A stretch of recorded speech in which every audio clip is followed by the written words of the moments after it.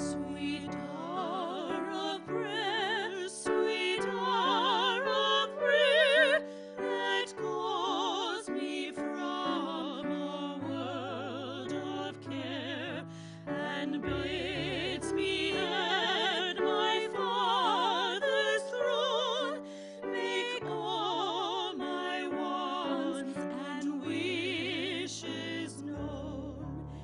In seasons of distress and grief, my soul has often found relief, and oft escaped the tempter's snare by thy return, sweet hour of prayer. Sweet hour of prayer, sweet hour of prayer, the joys I feel, the bliss I share, of those who anxious spirits burn with strong desires for thy return. With such I hasten to the place where God my Savior shows his face, and gladly take my station there, and wait for thee, sweet hour of prayer. Sweet hour of prayer, sweet hour of prayer, thy wings shall my petition bear to him whose truth and faithfulness engage the waiting soul to bless. And since he bids me seek his face, believe his word and trust his grace, I'll cast on him my every care, and wait for thee, sweet hour of prayer.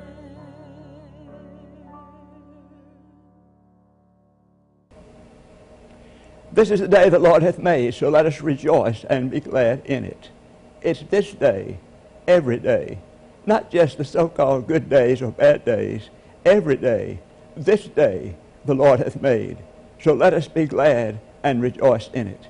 My name is Hal Brady, and I'm so delighted you've joined me for this evening's worship service. I hope and pray that this message and music will be a blessing to your life. Would you hear now, please, the reading of God's Word? It comes from the book of Acts, chapter 2, beginning at verse 42.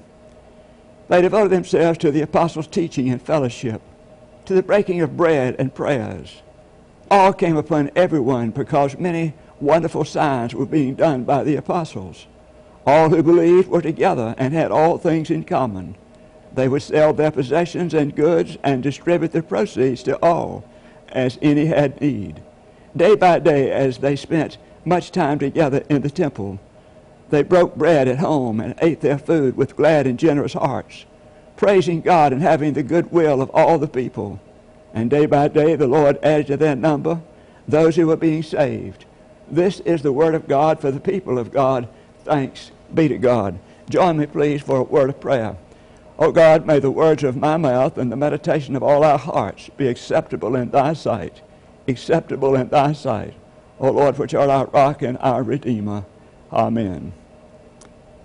The question before us today is, who defines the church? And it's a proper question because the church was born after Pentecost, but also after the resurrection. It's a proper question because of the many numerous activities of the church.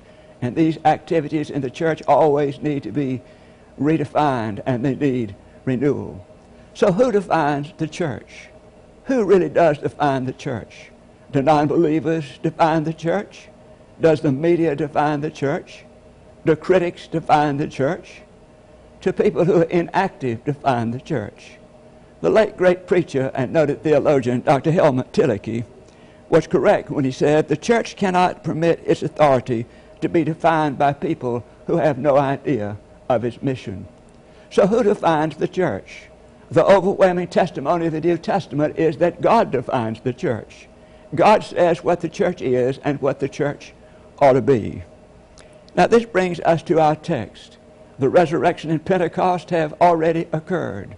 Peter has preached the first Christian sermon ever preached, and everybody's excited and thrilled about it. The church has come into being. And then it is that the writer of Luke sketches out a picture of what this Messianic community ought to look like. Remember, this is a sketch, but it's God's sketch. And so consequently, it's a sketch we need to pay attention to. God tells us what the church is and what the church ought to be. So tonight, I want us to focus on what I'm calling essentials to our life together. First of all, the church is a dinner invitation that is all-inclusive. Not long ago, my wife and I received a special dinner invitation to what they called an award and recognition banquet. It had to do with a friend of mine who had made some marvelous contributions to that institution. And we were invited to come to the dinner. We were so proud of him and what he had done for that institution. But also, that invitation reminded me of the church. That invitation is exactly what the church is. The church is a dinner invitation that is all-inclusive. All-inclusive. Luke says, and they devoted themselves to the apostles' teaching and fellowship, to the breaking of bread and the prayers. And they devoted themselves to the breaking of bread. As we focus on the church, we should always begin with the Lord's Supper. So how do we define the sacrament of the Lord's Supper? First of all, it is a memorial meal. A memorial meal. For as often as you eat this bread and drink this cup, you declare the Lord's death. As we think of this, as we commune with the elements, we take of the bread and the wine, we need to focus on that once and for all act of redemption brought about through Jesus Christ for our sins. And so what we do is we remember Christ died. Some of us will remember that Jesus had 3 temptations in the wilderness. But there's also a legend that he had a 4th temptation. This 4th temptation occurred while he was hanging on the cross. As he was suffering the agony and despair of being up on the cross, Satan whispered into his ear, "They aren't worth it, Lord, they aren't worth it." But we're told that it was at this moment that Jesus lifted up his eyes and prayed, "Father, forgive them, for they know not what they do." Satan fled because he knew he had no power against this kind of sacrificial love. And then, secondly, a celebration of Christ's resurrected presence. As we eat this bread and drink this cup, we proclaim the Lord's death until he comes. Until he comes. What does that suggest? It suggests that he is alive. When asked what was the sacrament, John Wesley said, it is more than simply one dimension. It is more than the dimension of Christ's death. It has to do with Christ being alive. Christ being alive. And John Wesley tells us that it was Jesus' choice to come and be with us whenever the Lord's Supper is observed. But he comes not in the bread or the juice. He comes in the Holy Spirit. So he comes to us alive and present in our celebration of that sacrament. And then thirdly, an anticipation of the future. We state in our ritual, Christ has died, Christ is risen, Christ will come again. What we're stating is that there'll be a time in the future when Christ will come to judge the world.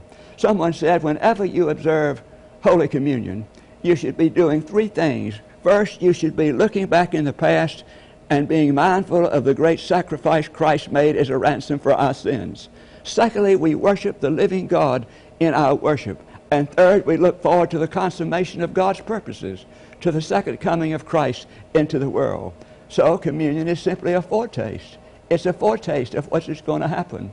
It's a foretaste for us of what will happen at death. And it's a foretaste for us that we're the only ones who are connected to that great cloud of witnesses that has preceded us to the Father's house. And then, fourthly, an offering of our lives. These words were found on the Sunday school room of a senior class. I asked Jesus how much he loved me, and he stretched out his arms and died. He stretched out his arms and died. Hear me now. The gift of God in Christ is not something, first of all, to be imitated. It is, first of all, to be received thankfully and joyfully and in a marvelous way. So when we come to the altar for communion, we're not only coming to receive something, we're coming to offer something. We're coming to offer our lives. I think it was Paul said to Romans, I appeal to you therefore, brethren, by the mercies of God, to present your body a living sacrifice, holy and acceptable to God. A lady walked into a church, and in the process of coming into the church, she looked tired and worn out. The preacher said to her, you look like you're holding the troubles of the world on your back. She said, no, not all the problems. I only have one problem. I'm not committed to anything. As I said, when we come to the altar to receive, we also come to offer. We come to offer our lives in offering for what God has done for us in his offering. Now, with something of this, of Holy Communion in our minds, we're ready to hear again the invitation. Ye that do truly and earnestly repent of your sins and are in love and charity with your neighbors and intend to lead a new life, draw near with faith and take this sacrament to your comfort. And we read in Acts, God shows no partiality. We read in Mark's Gospel, Jesus said, I didn't come for the righteous, I came for the unrighteous. And we read in Galatians, it is not Jew or Gentile, female or male, all are one in Christ Jesus. All are one in Christ Jesus. And so the church is a donor invitation that breaks down all barriers. And then secondly, the church is a community of growth. Luke says they devoted themselves to the apostles' teaching. They devoted themselves to the apostles' teaching. A man called a church one day by mistake. When he got to church, the lady who was the church receptionist answered it. She had been distracted. She answered in a normal way, but not the way she usually does. She simply says, hello. The man said, I want 1 pound of barbecue. He said, I want 2 pints of slaw. I want a dozen hush puppies. She said, wait a minute. You're in the wrong place. We're not a food service agency.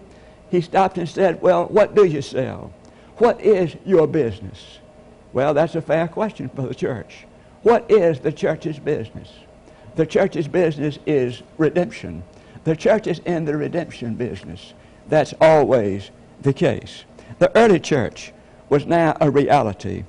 It was a vigorous band of men and women who were drawn together and stayed together because they believed in the risen Christ.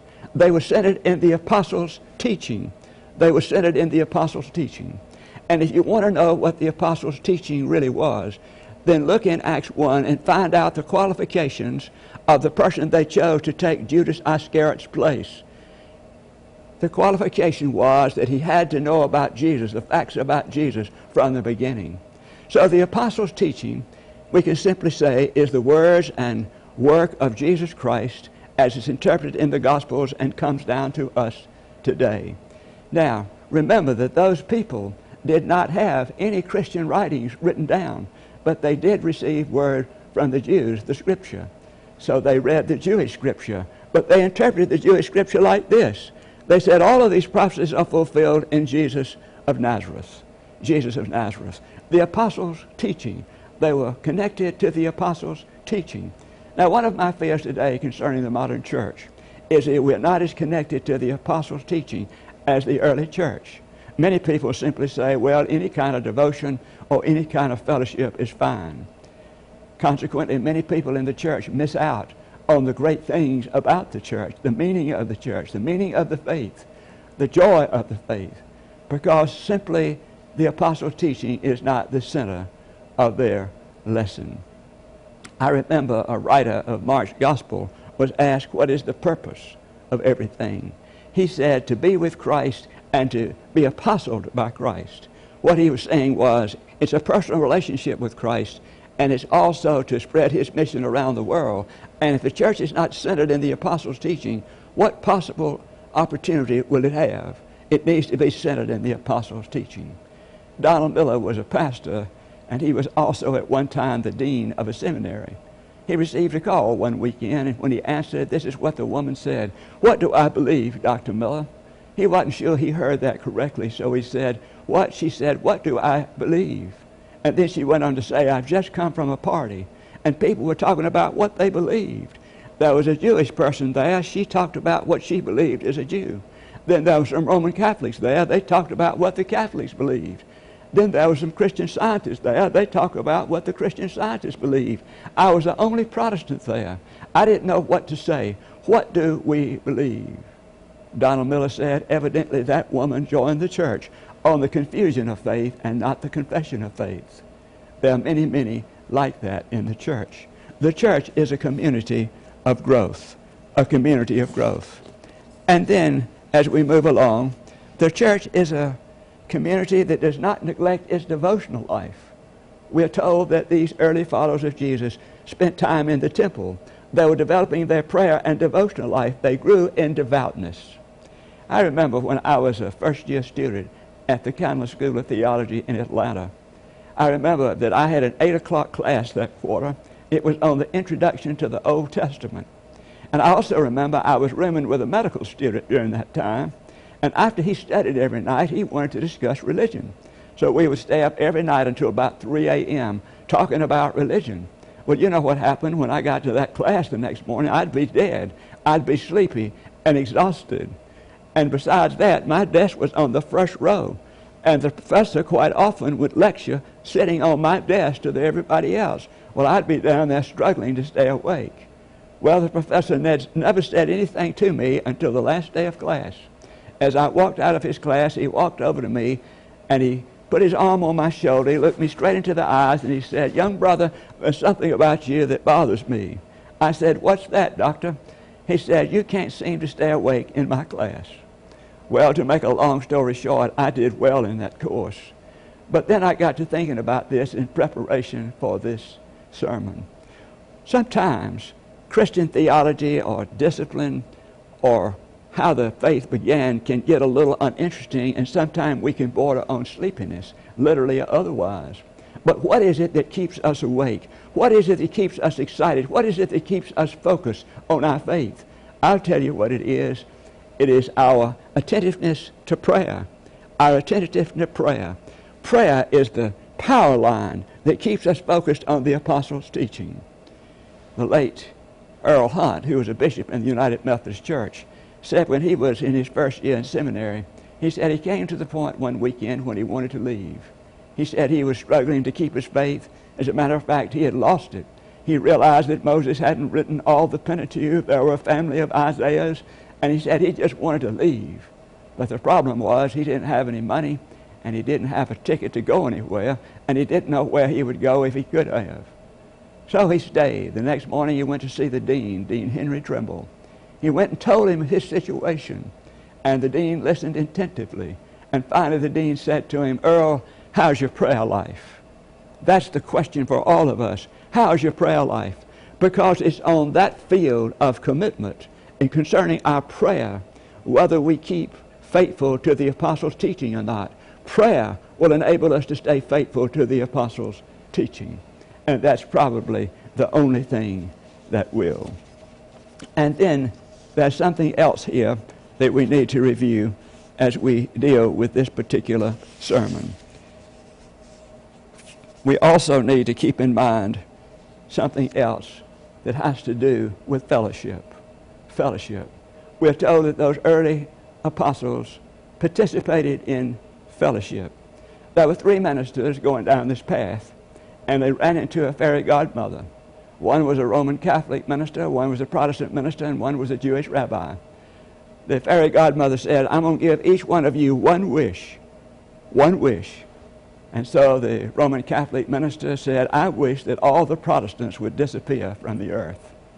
The Protestant minister said, "I wish all the Roman Catholics would disappear from the earth." Said it was, the fairy godmother said to the Jewish rabbi, "And what do you wish?" He said, "Oh, don't bother about me, just take care of my friends." That's not exactly the kind of fellowship I'm talking about. I'm talking about the kind of fellowship that these apostles had. They kept the fellowship. This was something different. It was uncommon, I call it. Remember, the primitive church had a special fellowship that went beyond simply this brotherly and sisterly feeling that sometimes we have in this culture. Some of the scholars believe that the outstanding point of Pentecost was when these people who were so diverse were made one. They were unified in Christ. That was the point of Pentecost for many of them. But we need to realize that this fellowship was instituted of God. It was not a human fellowship. The reason we know that is because of some of the signs and wonders that were in the fellowship. Listen, all who believed were together. All who believed were together, had all things in common. They would sell their possessions and goods and distribute the proceeds to all as any had need. That was not just a human fellowship. This was a fellowship instituted of God. Now, what that says is that the ministry and the church, the task of the church for any and all time, is that there is no dork in the church. There is no dork in the church. There's nobody in the church that doesn't make the cut.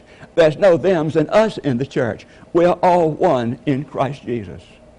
I think the best example I have ever seen of this kind of fellowship is in the intensive care unit of a hospital. Some years ago, I was working on my doctorate at Emory University, and I had to be the chaplain for the intensive care unit of Eggleston Hospital. I was over there every day dealing with the needs of parents and children. There was one big, large waiting room. Everybody knew of what everything was happening to everybody else. This was an uncommon fellowship. There were no color distinctions. There were no nationality distinctions. There were no political distinctions. There was no class distinctions. Everybody cared for everybody else. Everybody loved everybody else. Everybody was interested in everybody else. Everybody was doing what they could to help everybody else.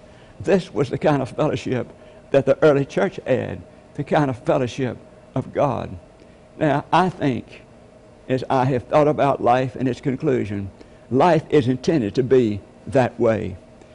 Fellowship in the church is intended to be that way.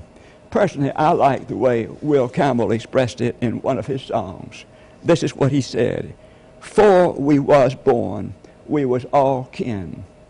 When we dead, we'll be kinfolks again." But what the church says is we're kinfolks right now. We're kinfolks right now. So who defines the church? God defines the church in terms of the breaking of bread, in terms of growth, in terms of prayers, in terms of fellowship. Let us pray. Lord, we're so grateful for this uncanny, divine illustration of the church. Help us, oh God, to get above our own human understandings of the church, to arrive at a divine understanding that consists of these ingredients that I have tried to mention. We do thank you for the church. Forgive us of our sins. Guide the church in all of its ministries. And may everything we do lift up the one we know as life, even Jesus Christ our Lord. Amen. Thank you so very much for joining us in this worship service. I trust that it's been a blessing to you and that you will share this time with others. God bless. Good night. How great thou art, then sings my soul, my Savior God, to thee. How great thou art, how great thou art. When through the woods and forest glades I wander, and hear the birds sing sweetly in the trees, when I look down from lofty mountain grandeur, and hear the brook and feel the gentle breeze, then sings my soul,